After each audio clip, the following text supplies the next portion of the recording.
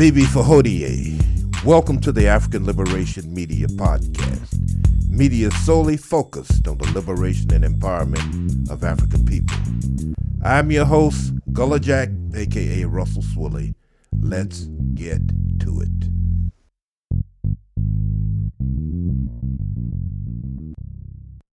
Well, Bibi Fahodie, the day's date is September 13th, 6261. And I would like to start by articulating or paraphrasing one of the more poignant journalist observers from the black left. That's Brother Glenn Ford, who writes that movement politics is how people flex their power. Electoral politics is under the domain of corporate interests. Movement politics in the past, we're talking about the 60s, was crushed by a combination of lethal force and political action, a national policy that resulted in mass incarceration. This mass incarceration attempt of the black man in particular was supported by both parties. The Democratic Party opened its doors to a hungry cohort of black politicians who preached that the movement must shift gears from the streets to the suites. Thus, we have the beginnings of the black misleadership class, who have been just as debilitating as the white misleadership class. The Democratic Party succeeded in subverting virtually every black civic organization in black America. Black politicians consistently acted against the interest of their constituents in the destruction of, number one, public housing, the gentrification of black neighborhoods. Statistically speaking, 80% of the CBC voted for a bill that would have halted the Pentagon's infamous 1033 program to militarize the police. We've discussed this any number of times here on the African Liberation Media. In 2018, recently, 75% supported a bill that makes police protection well, let me digress for a second. This bill makes police a protected class, and any assault against police becomes a hate crime. Suffice it to say, what can be done in order to receive some type of retribution in the wake of police abuse? Obviously, you have to be a white child or a white man or a white woman. This is African Liberation Media. I'm here with Brothers Amos and Brother Macaru. Gentlemen, take it wherever you want to take it. Bibi Fahodie, glad to have you back with us, Gullah Jack. Just want to pass on some news that came across this week. Brother Hashim Nzinga, who's the national chairman of the new Black Panther Party, has transitioned to the spiritual world. Apparently, he had been in a long battle with cancer. One source said it was colon cancer, which, as we know, just took out the young Chadwick Boseman. Brother Nzinga was born in 1962, so he was a young man by today's standards of longevity. And he followed in the footsteps of the warrior Khalid Abdul Muhammad, with the new Black Panther Party organization, and he transitioned to the spiritual world. I think it was on September the 9th. So we just want to raise up the brother's name and keep the brother's family and his organization, in our thoughts. They have a lot of strong warriors. I was talking to one of their members the other week when they were having a Save Our Children little demonstration here on the corner of West Boulevard and Remount Road in Charlotte. And Brother Elliot Face Vincent was telling me that he was in the North Carolina chapter of the New Black Panther Party, and actually was on his Facebook page that I found out about the brother Nzinga transitioning. So we just want to mention that, and once again, we just have to take advantage of every moment that we have on this planet to make a contribution to the struggle for the liberation and empowerment of African people. So that's all I got for my opening. Go ahead, Brother Amos. Ashe, I appreciate you for pointing that out and speaking those strong words about that brother who was a very, very strong warrior, and I just always saw positive things coming from him. A brother who cared about the black race and who wanted to achieve black power. And even though I never personally knew Brother Nzinga, just from afar, I would consider him a comrade and someone who would make me want to continue to fight even harder to one day win this liberation war for our people. Anytime you have a strong warrior that falls in the struggle, I think that as fellow warriors, it makes us all think about what we need to continue to do and do better, and definitely, send a positive energy to his family, and like you said, we'll continue to raise his name up and make sure that his name continues to live on. Ashe. Yeah, one of the things that Brother Kwame Ture, aka Stokely Carmichael, used to talk about was the necessity of institutionalizing through organizations. He was a firm advocate of the fact that organizations continue your work. One of the weaknesses of our movement, he said quite often, was that we were excellent in terms of mobilizing, but in terms of organizing, of course, that was one of the things that impeded our progress. Listen to Brother Glenn Ford the other night. He talked about mass mobilization during his youth in Jersey City, and the fact that when the Panthers came to Jersey City, over 600 brothers and sisters from Jersey City rushed to join. Mm-hmm. But as we have also mentioned on this program, an organization that expands so rapidly inevitably will attract agent provocateurs. No real way really to screen the potential members, and the size of this organization, the way it expanded quickly, exponentially, was a good thing, but at the same time, a bad thing.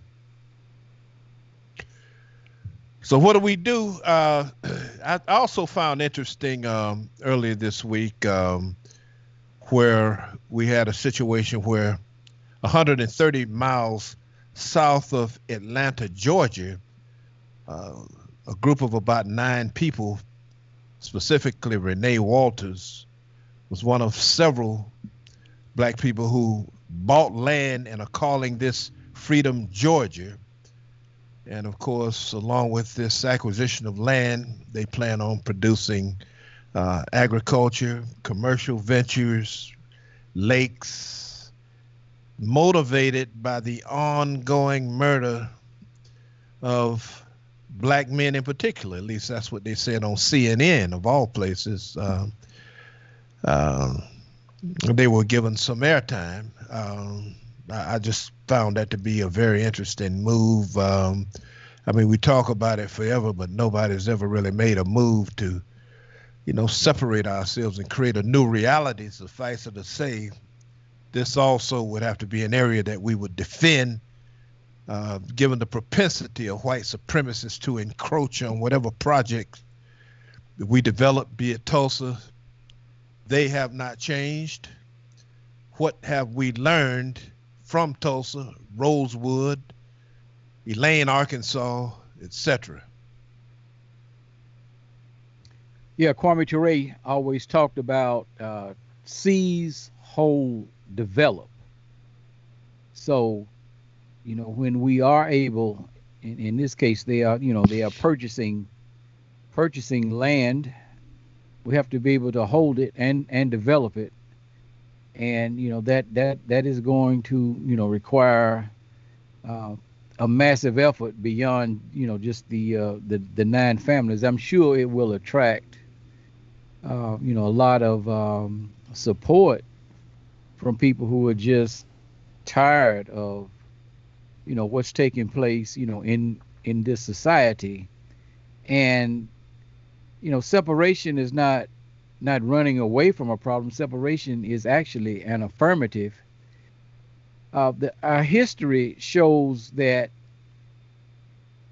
when the 20 black leaders met with General Sherman, after Sherman had blazed his way through Georgia and wound up in Savannah in, I think it might have been December of 1864, January of 1865, as Sherman marched through Georgia, his famous march to the sea, he picked up a trail of Africans who liberated themselves, from plantations. They simply ran away and, followed Sherman's army. And of course, Sherman's army, some of the generals and commanders were white supremacists, and they would build these, I guess what you might call pontoon bridges to get across some of the rivers.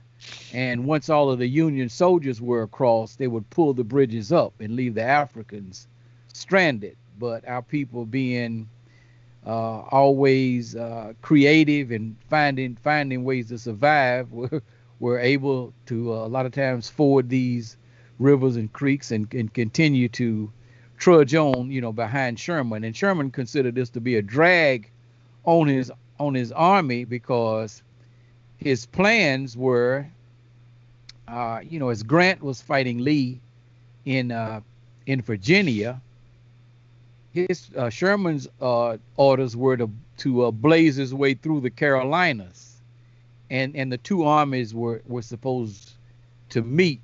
And you would see, you've seen these tactics repeatedly in a lot of wars. The Germans, pincer tactics and whatnot. So they had a meeting because Sherman said we have to do something, and Lincoln sent down the I think it was the Secretary of War, Edwin Stanton, and they called 20 black leaders together, and a brother by the name of Garrison Frazier, who was the youngest of the 20 leaders, was selected to speak. And when they asked him, what do you want? He said, we want our own land. We want black soldiers to protect us. We want equipment so that we can till the land. And, we want to be able to farm and become a self-determining people. So they proceeded to ask them a series of questions. And one of the questions they asked them a lot of questions. How do you define slavery? And these brothers, they were so articulate, man, in terms of they had a very clear understanding of what it meant, to be liberated and empowered. But one of the questions they asked was, if you had a choice, would you prefer to live among white people or among yourselves?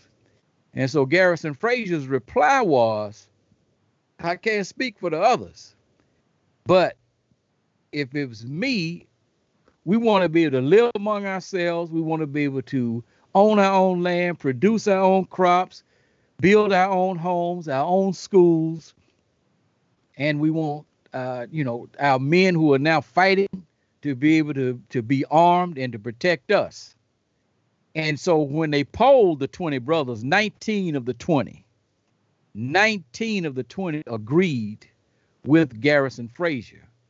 And so one of the things that people have to, they make a distinction between segregation and separation, right? Segregation is something that is imposed upon you.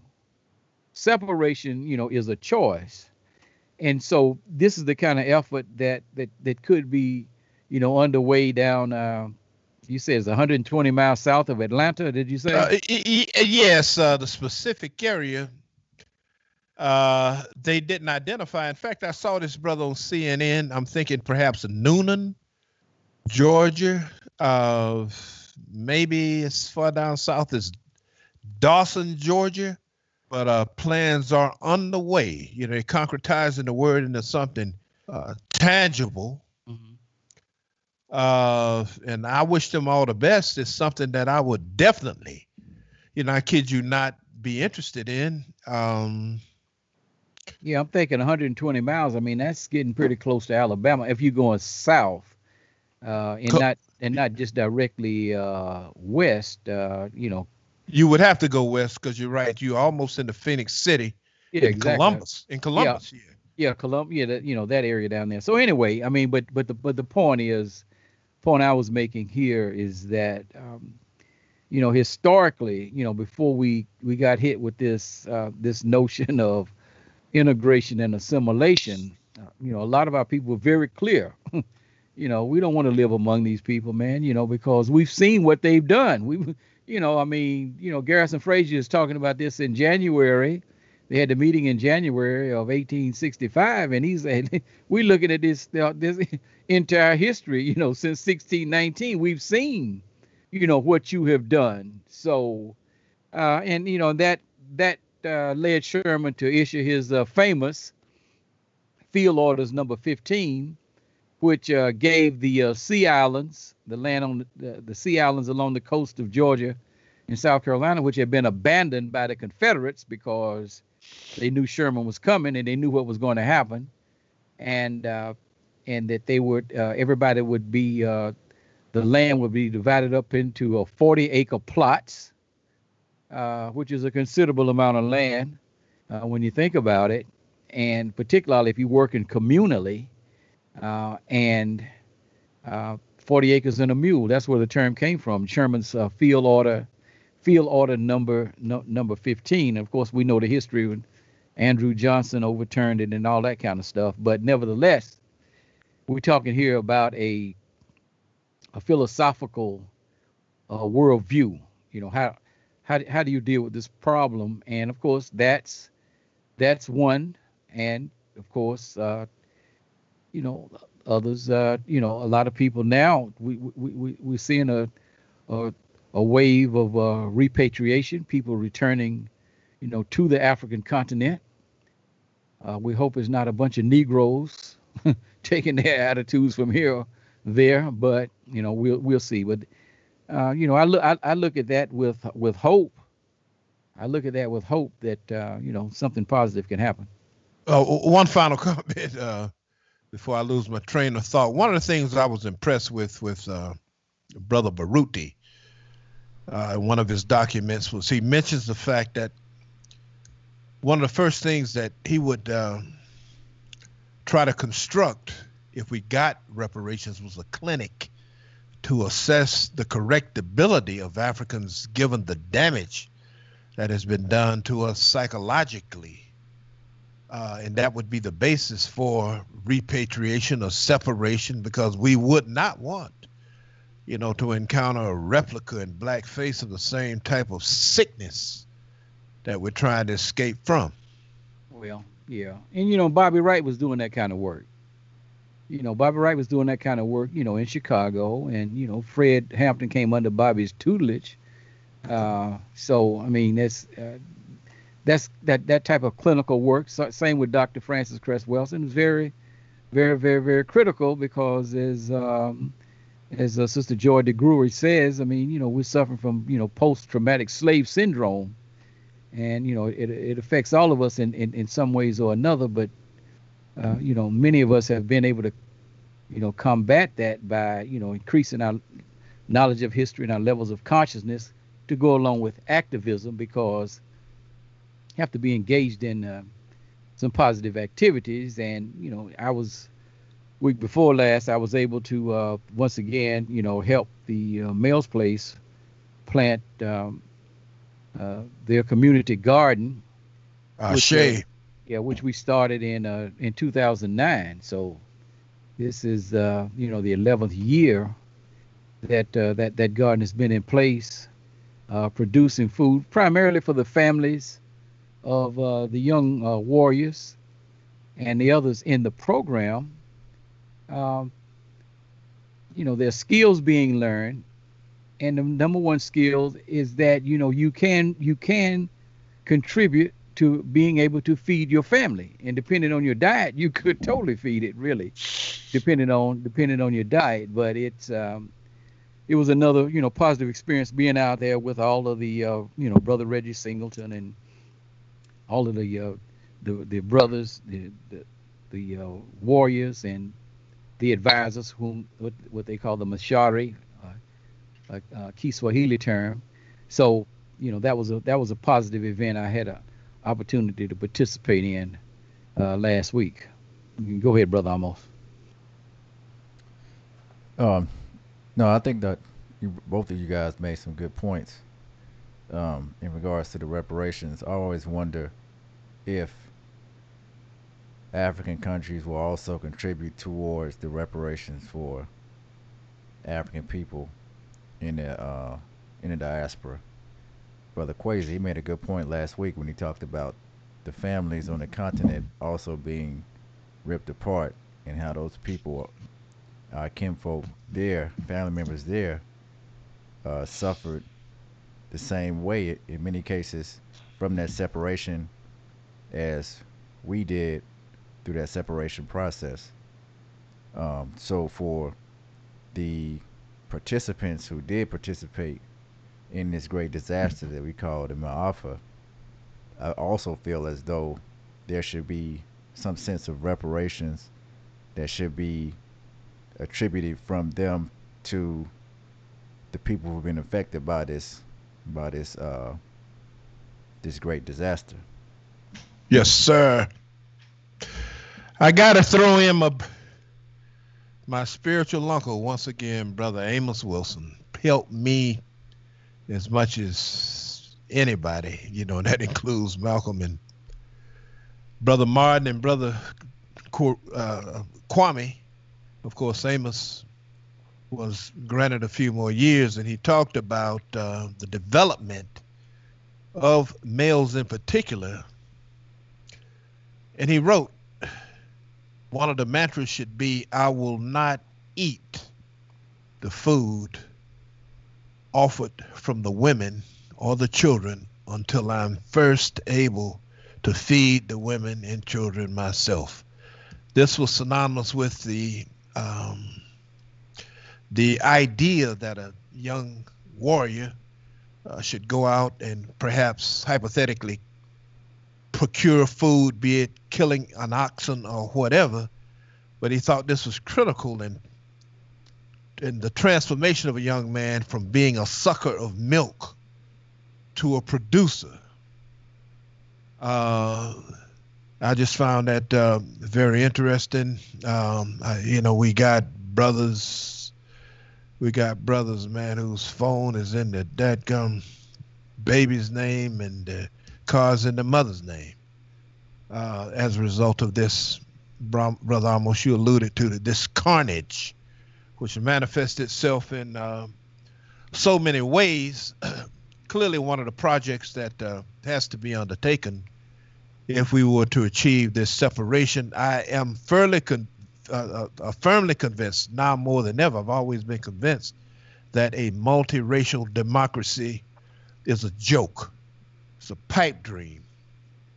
And Pulitzer Prize winner Chris Hedges, in talking about the control that the corporate state has on the duopoly, the republicrat system, that they're not interested in self-determination, they're not interested in equity, they're not interested in reforming the police. The only thing the corporate state is interested in, to use his word, I love it, is the primacy of profit. So we only have one choice in November, and whether it's Trump or whether this guy Biden, the psychopathic oligarchs will be the winner.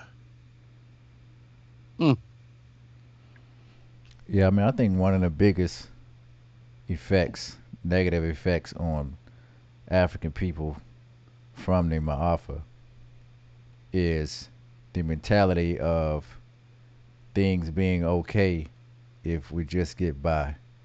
Mm. And I think that came from being under pressure for so long. You develop a mindset of surviving with the bare minimum.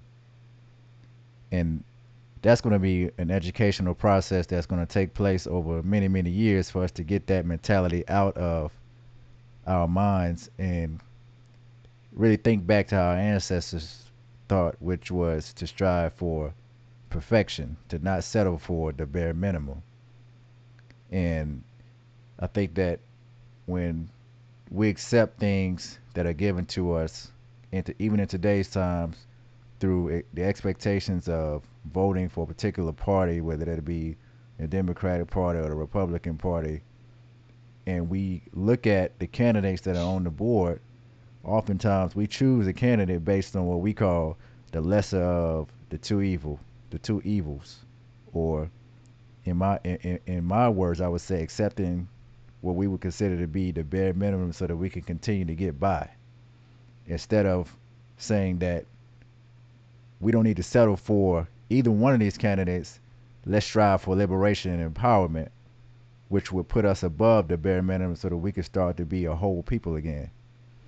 So I think that that's going to be an educational process with our children that's going to have to take place, and then they'll grow into adults with a more powerful mindset of being a winner in this world and not being a race of people that are satisfied with just getting by. Right. Brother McEnroe always says free, proud, and productive, vis-a-vis just getting by. I mean, the bar is incredibly low. Right. It's almost as if we see a successful black business, a successful black-owned business. It's almost like we take a deep breath in some type of disbelief that this is a black-owned business, or some type of shock, not expecting each other to be great. You know, and that's one of the things that we, no matter where we are in the world, that's one of the things that we have to change. We have to start expecting greatness. And Yes, in order to sir. be great, it's just like playing any sport, or playing in any type of competition. To be a winner and to win, you gotta think that you can win. If you don't even have that confidence, then there's no need for you to even step on the battlefield. Exactly. Exactly. And it's just the long 500 plus years of powerlessness, right? I mean, African people, we were taken, out of our historical development. I mean, obviously, you know, everything on the African continent wasn't at a operating at a very high level of power, but people were operating in a self-determining capacity, free, proud, and productive. And our history shows from the Nile Valley civilizations forward that African people had a tendency to form large nation states. The empires of the Western Sudan, which followed the Nile Valley civilizations, you saw one after the other: Ghana, Mali, Songhai, and there's no doubt in my mind that that trend, that paradigm would have continued had not the Europeans, particularly the Arabs, were obviously having impact, in North Africa, but I think that from the Sahel on down, I think we would have continued to see this type of development, and we were taken out of that development and rendered into a state of powerlessness. And the only thing that can cure this would be the liberation and empowerment of African women, African men, and African children to be returned, to our former state. But we're going to have to engage in a massive struggle, war, in order to achieve that. Right. I think go ahead, bro. No, I was going to say earlier, Jack talked about Baba Baruti and his speaking about the re-education process or the healing centers for the trauma that black people experience. And like you just said, I think the first step to healing from that trauma is removing yourself away from the people who caused you the trauma. I think that as long as you're in the midst of the European power structure and you're under that system, you're going to continue to face daily trauma, which will then act almost as a negative force against any type of self-healing or education that you try to achieve. You're constantly in a state of trauma. I think we have to be able to defeat them and then set up a system where we can then control our own structure, our own power structure. A new system. Yeah, and defeating them is going to require a massive struggle against neocolonialism on the African continent. I mean, that's right. Without, I mean, as long as AFRICOM can operate in 20, 30 African countries, then you don't necessarily have the daily terror that many people experience here, daily stress, but you still under the global system of white supremacy in one way or another, because they have a comprador class that's doing the work for them, keeping our people oppressed and exploited. One of the things that I've been looking at, within the context of, this election, that is taking place, is how the protests that have emerged since May 26th with the public lynching of George Floyd in Minneapolis has been predominantly white. And I found this very interesting this week, and posted a piece titled "Why Are Rich White Folks Rioting?" I'm just going to read a few excerpts from this article. I think it was published by the very conservative New York Post. The 7 ads, including wealthy white East Sider Clara Kraber, had their mugshots tweeted out by NYPD early Wednesday, days after their arrest for smashing storefront windows in the Flatiron district. They were cuffed during protests organized by the Panthers and the revolutionary abolitionist movement groups condemning the death of Daniel Prude, who was killed while in custody in Rochester in March. This is the brother that was having some mental issues, and he was naked and in the streets, and the police put a bag over his head, and he eventually he died. They've been having protests in Rochester, New York, as a result of that. Aside from Kraber, the redhead daughter of an architect and child psychiatrist with a second home in Connecticut, 5 of the others arrested appear to also come from privileged backgrounds, leading one police source to call their actions the height of hypocrisy. And so, one of the things that has not been talked, it has gotten some attention with the killing of, the 2 white men in Kenosha Wisconsin and with the killing of the Trump supporter in Portland, Oregon, most of the violence that has taken place has been white on white. Some of the violence has actually been carried out by infiltrators, white supremacists trying to, say, break out a store window or a liquor store and then stand back and take pictures, when black people, run in to get a fifth of Jack Daniels or whatever. So you have, there are so many elements in this as opposed to, when I was in the streets after Dr. King was killed, I didn't have to worry about looking around. I mean, we knew that there was some agent provocateurs here or there, but I mean, this is incredible. But what I'm driving at here is this.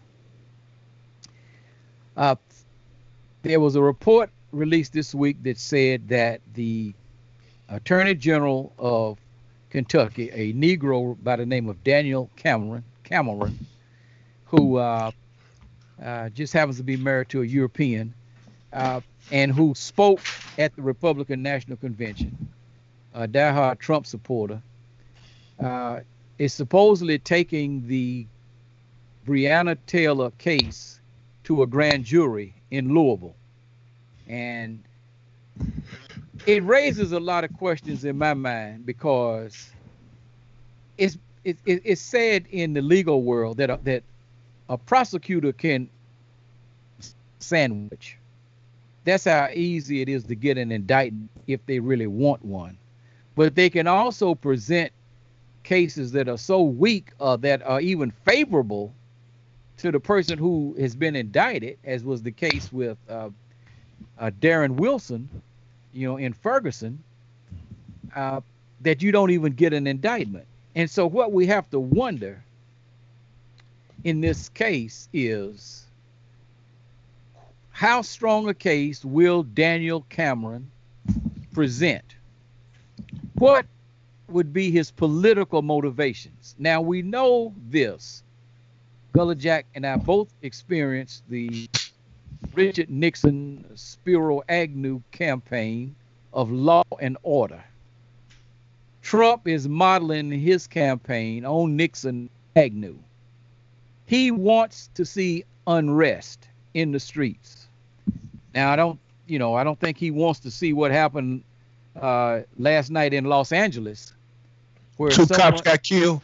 Yeah, 2 deputies got, well, I don't know if they've passed away or not, but they were in critical condition. Someone walked up to them. They said a dark-skinned person, but we've seen these masks, right? So it doesn't mean that it was a person of African descent, or it may have been, a Malik Johnson or whatever. And if it was, it shouldn't surprise anybody, given the massive amount of, given the large number of deaths of innocent people that have taken place. It shouldn't surprise anybody. The only thing that bothers me is they never seem to target the actual perpetrators. Perpetrators always seem to get away, but then, somebody that just happens to be in uniform, who may be a white supremacist or may not be, but, that just goes along with the territory. But the point here is that Trump believes that this unrest is beneficial to his campaign. Will Daniel Cameron present a case that causes these officers, the 4 officers in Louisville, I don't know what that noise is. I hear some noise. Hear this, the 4 officers will not be indicted. I believe if those officers are not indicted, we're not even talking about, a trial, where they might be exonerated. I'm just talking about being indicted. I think the emotions are so high surrounding Breonna Taylor, because no matter what happens, sometimes it's hard for a lot of our people to separate a particular person's character from, the transgression against them. Okay, you can say Jacob Blake should not have been where he was. His the mother of his children had a restraining order against him.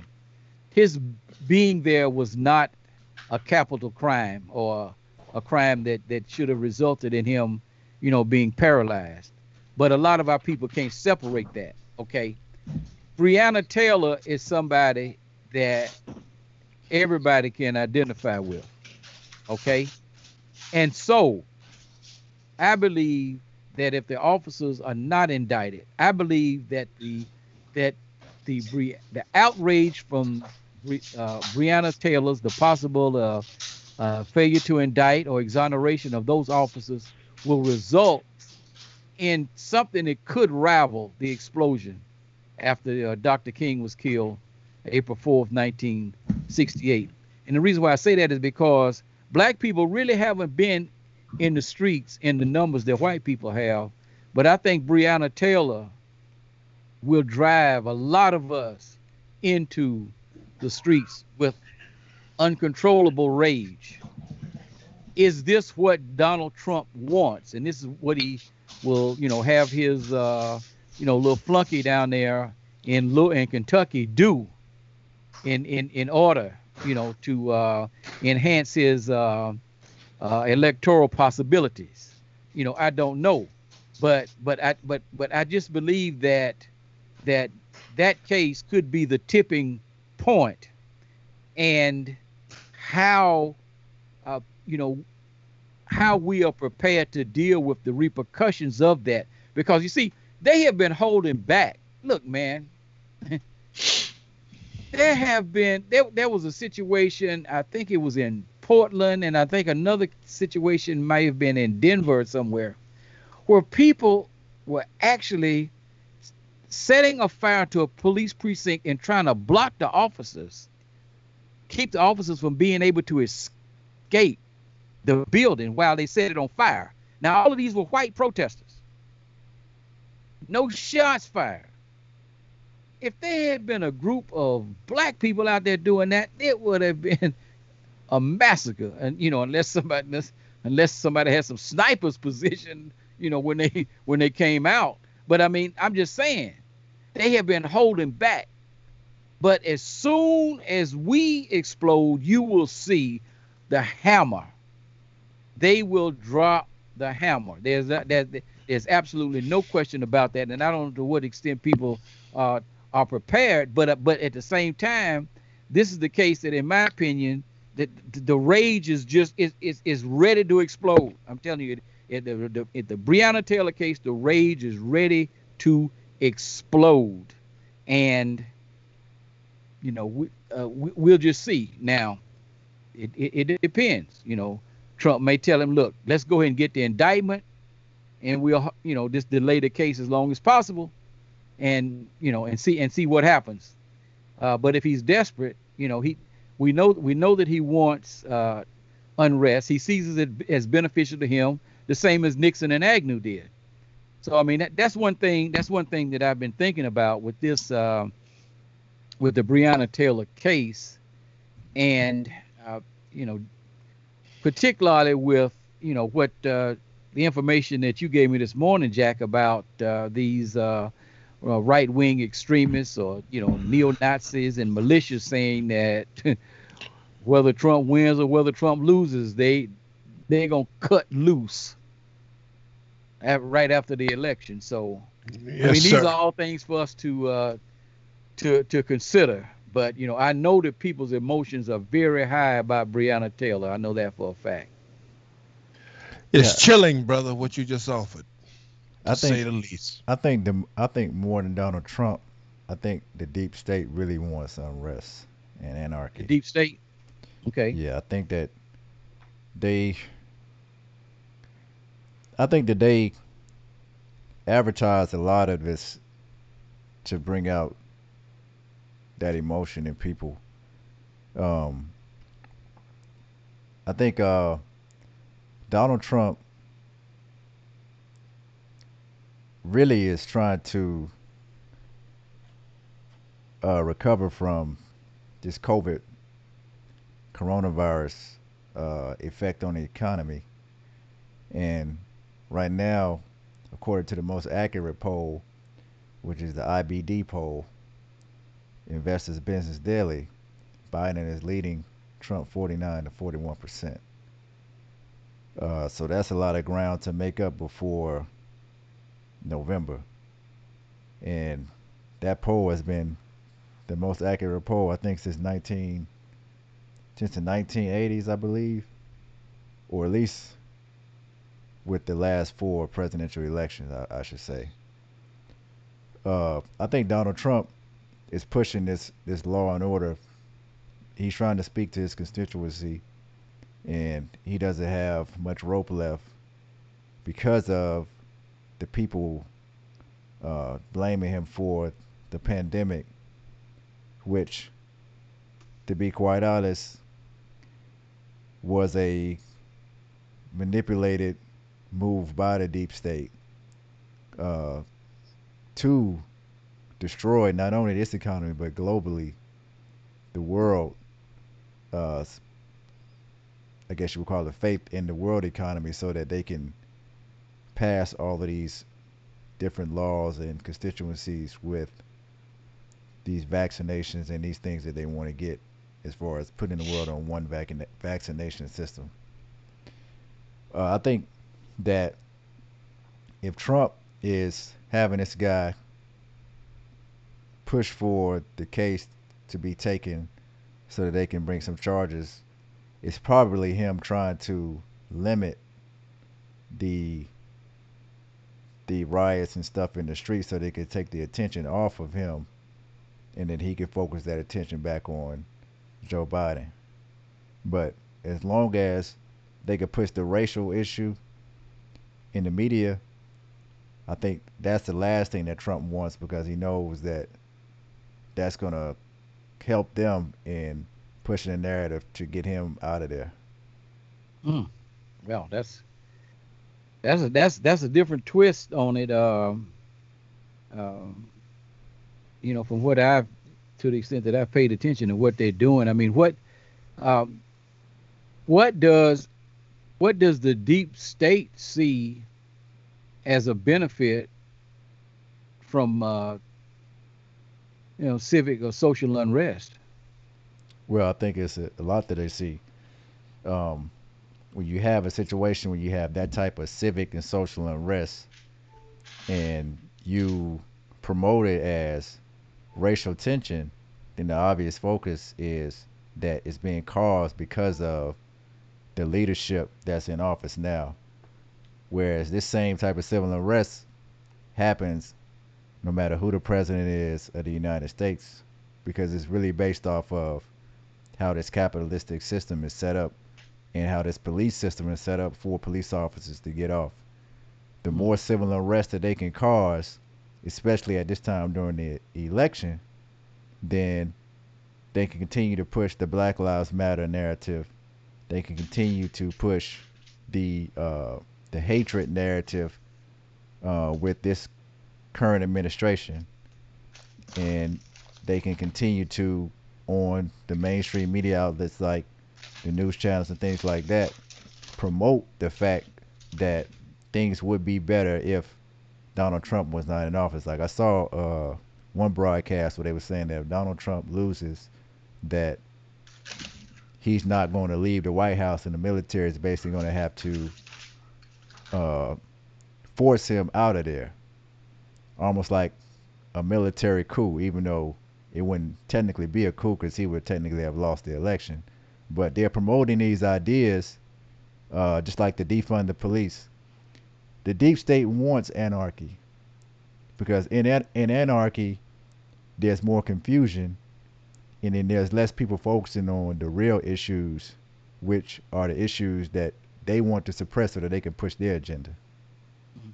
Well, what's interesting about that is that the Trump campaign is using the chaos or the unrest to attack his rival, the Biden campaign, because he's tying it to the cities that have Democrat mayors, or states that have Democrat governors, and he's saying to his base and those who may be independent that this is what you can expect to continue to happen under a Biden presidency. This lawlessness in the streets. And that's exactly, That's basically the same tactic that yeah, that's exactly what I mean. Like, if you look at the areas where this stuff is happening, you know, it's areas like you said. I mean, one thing I'll say about Donald Trump is a dancing white boy. You say something in the mainstream media, he'll go on Twitter and he'll tweet something to contradict it or to go against it. He's always dancing on his feet, trying to. It's just like in the interview that he had earlier back in March. I think it was March or April. We was talking about the coronavirus pandemic, and he mentioned on the stage at that press conference the deep state. You never heard any president talk about the deep state. So it's almost like he's putting these things out there for people who can catch on to it and see through what they're doing. He's putting it out there for people to be able to put these things together. So for him to come out and say, where in these states where you have these Democrats, they're weak and they're allowing this civil unrest to go on, well, you have to ask yourself the question: why is it that they're allowing this to happen? They're pushing the anarchy because they know that it raises the tension to make him look bad.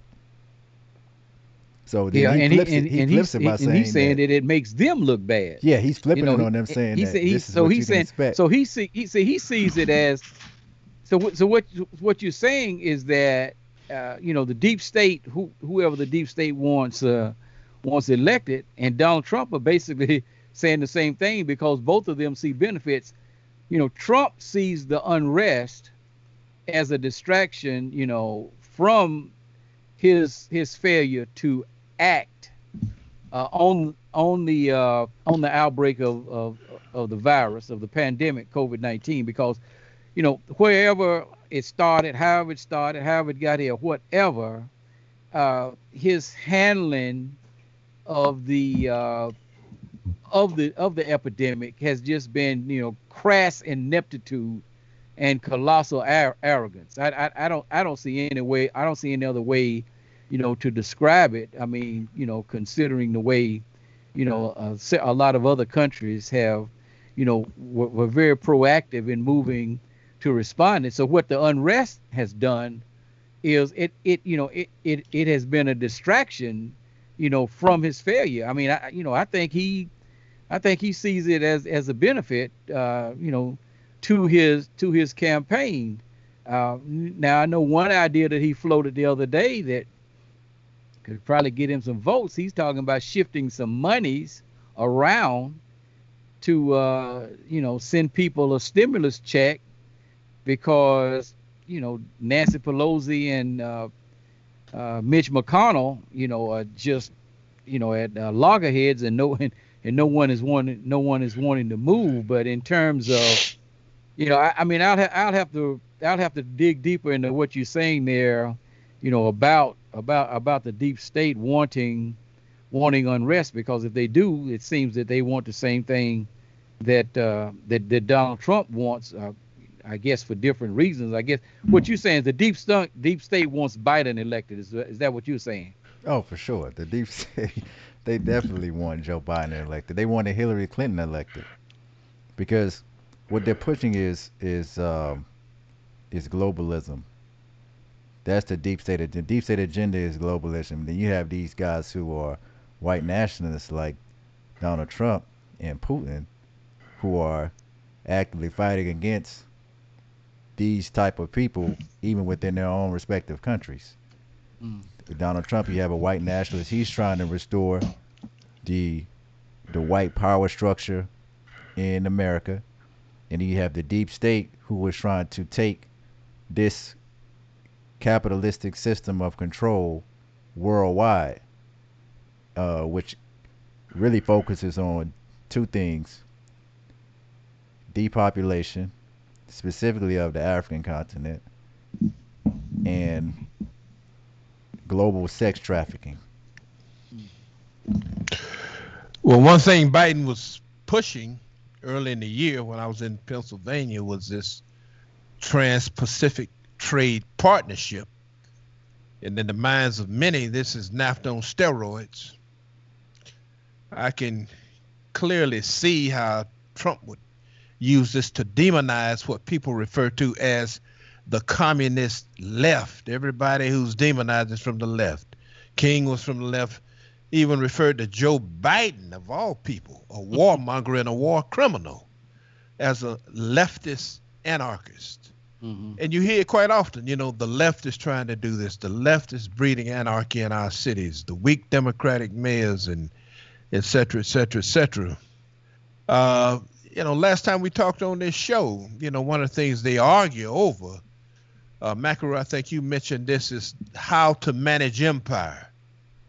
You know, that would be a key component in terms of the deep state being anti-Trump. Yeah, I don't know what his motivation is, but clearly détente with Russia is not consistent with the deep state agenda or the military-industrial complex agenda, or the de-emphasizing NATO clearly would not be part of their agenda. You know, this Trump, consistent with Dr. King used to talk about this guy, T.S. Eliot. I'm trying to pull out the quote that King was so famous for making. There's no greater heresy than to do the right thing for the wrong reason. You know, so it goes back to what you were saying, Brother Amos, and what Chris Hedges has been saying. That difference between Satan and Lucifer. You know. Yeah, I mean, we're in a live civil war that's happening, and it's on the brim of becoming physical, which is what, like you just said, Baba Makaru, with the white nationalists saying, no matter who wins, they have an agenda that they're going to carry out.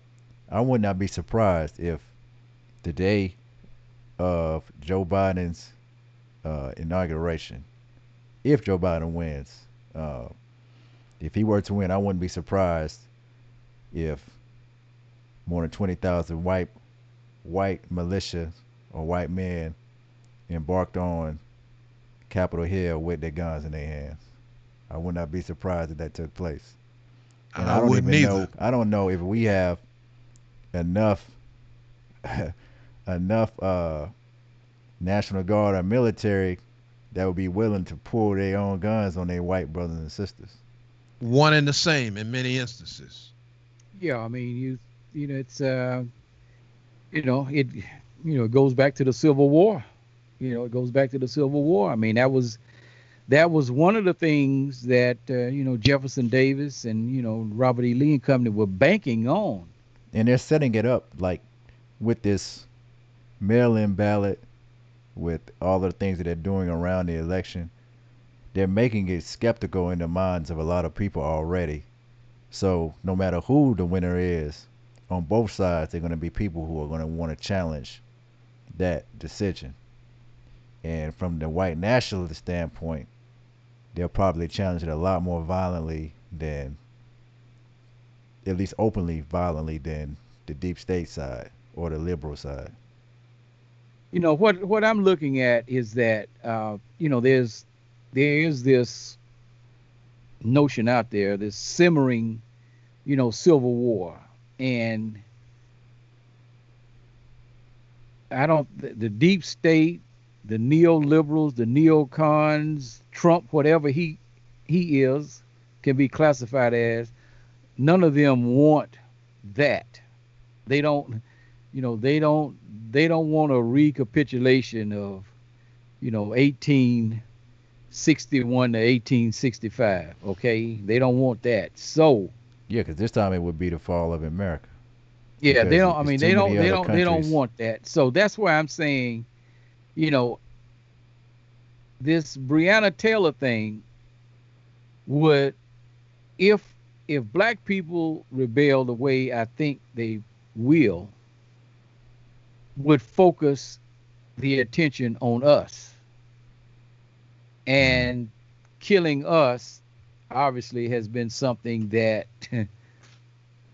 whereas the liberals or whoever may give some, lip service to, basically nobody has a problem with it. Well, you see, they went out, look at all this property they destroying. When these white people have been destroying property, these rich white people are destroying white property. It's quite amazing. But when the real, as they say, horse manure hits the fan, how many of these people are going to be out there on the front lines taking bullets, as Hakeem Matabuti said? How many of them are going to be out there taking bullets? Because they have been shooting at these white people that's been burning down police stations. Think about that. They stand Think back and about watch. that. They stand back and watch. They have not been shooting white people who are trying to burn down police stations, trying to trap the police in the stations. And They haven't been you can't doing expect them to. That's why I said what I said earlier. When the white man come up on Capitol Hill with their guns, how many people in the military, whether that be National Guard or whoever they have to call, how many of them are going to be willing to shoot back? Yeah, and like I said, that was, see, Jefferson Davis and Robert E. Lee, Alexander Stevenson, Judah Benjamin, all these guys, they didn't believe that white people from the North would kill their white brothers from the South. They didn't believe that would happen. They knew they were outnumbered. And in many instances, the only reason the Union won many battles is because Grant was willing to sacrifice. He had so many more soldiers to sacrifice. I mean, not just at Shiloh, or Vicksburg, but particularly, in Virginia, battling Lee's Army of Northern Virginia. Grant was suffering tremendous losses in many of those, battles, Petersburg and other places. And he just had the manpower. He just had the manpower that he was willing to sacrifice. And, that it was just sheer numbers. And so Jefferson Davis and those never believed that white people would kill each other at the way they did, but they did. Now, what is the situation now? Would that happen now? I mean, that's because what happened in the Civil War is, see, all these people were in the U.S. military. Stonewall Jackson, Robert E. Lee, all these guys were in the U.S. military. That's why you have military bases. Fort Bragg. I forgot the guy's name now. A cowardly general, Fort Bragg. He was in the U.S. military. They joined the Confederacy, right? All of them were in the U.S. military, and so the military, split. But the North, particularly after the 250,000 black soldiers were thrown into the mix, had an overwhelming manpower advantage. But so can you use that as a comparison to today? I mean, that's. Well, I mean, back then they were able to defeat the South because of the black people that helped them. And that's one of the agendas of the deep state now. If you know that there's a civil war coming against you, the left and the right, then what do? They play to the side to get black people on their side by pushing this race agenda, by pushing this in the media, by making people believe that I should pick up this gun and fight against these white militias and Donald Trump. Where at the end of the day, this is very interesting. I know we're running short on time, and it's something that I think we should continue to pursue, in our weekly conversations, because this is certainly very interesting, to say the least. Well, this has been another edition of the African Liberation Media Podcast. You can always visit our website, africanliberationmedia.com, where you can find all of our podcasts and all of our shows. And to tune into our videos, visit our YouTube channel, like, comment, and make sure you subscribe so you can always be notified when new videos come out. Check out our social media pages on Facebook and Instagram. And you can also listen to us wherever you get your podcasts, whether it's Spotify, Apple Podcasts, or iHeartRadio. BB for Hodier. BB for Hodier. Power or the lack of power. I want to repeat this. Power or the lack of power. If your education in this institution is not about gaining real power, not jobs, because your jobs do not represent power. Not getting elected, that does not represent power either. Buying your houses and fine clothes does not represent power. If it is not about real power, you are being miseducated and misled, and you will die educated and misled. If your study of Black history is merely an exercise in feeling good about yourself, then you will die feeling good. The study of history then must be more than the pumping up of your self-esteem and the pumping up of your pride. Those things are important, but ultimately, those things are not the means by which we will save ourselves as people in this world.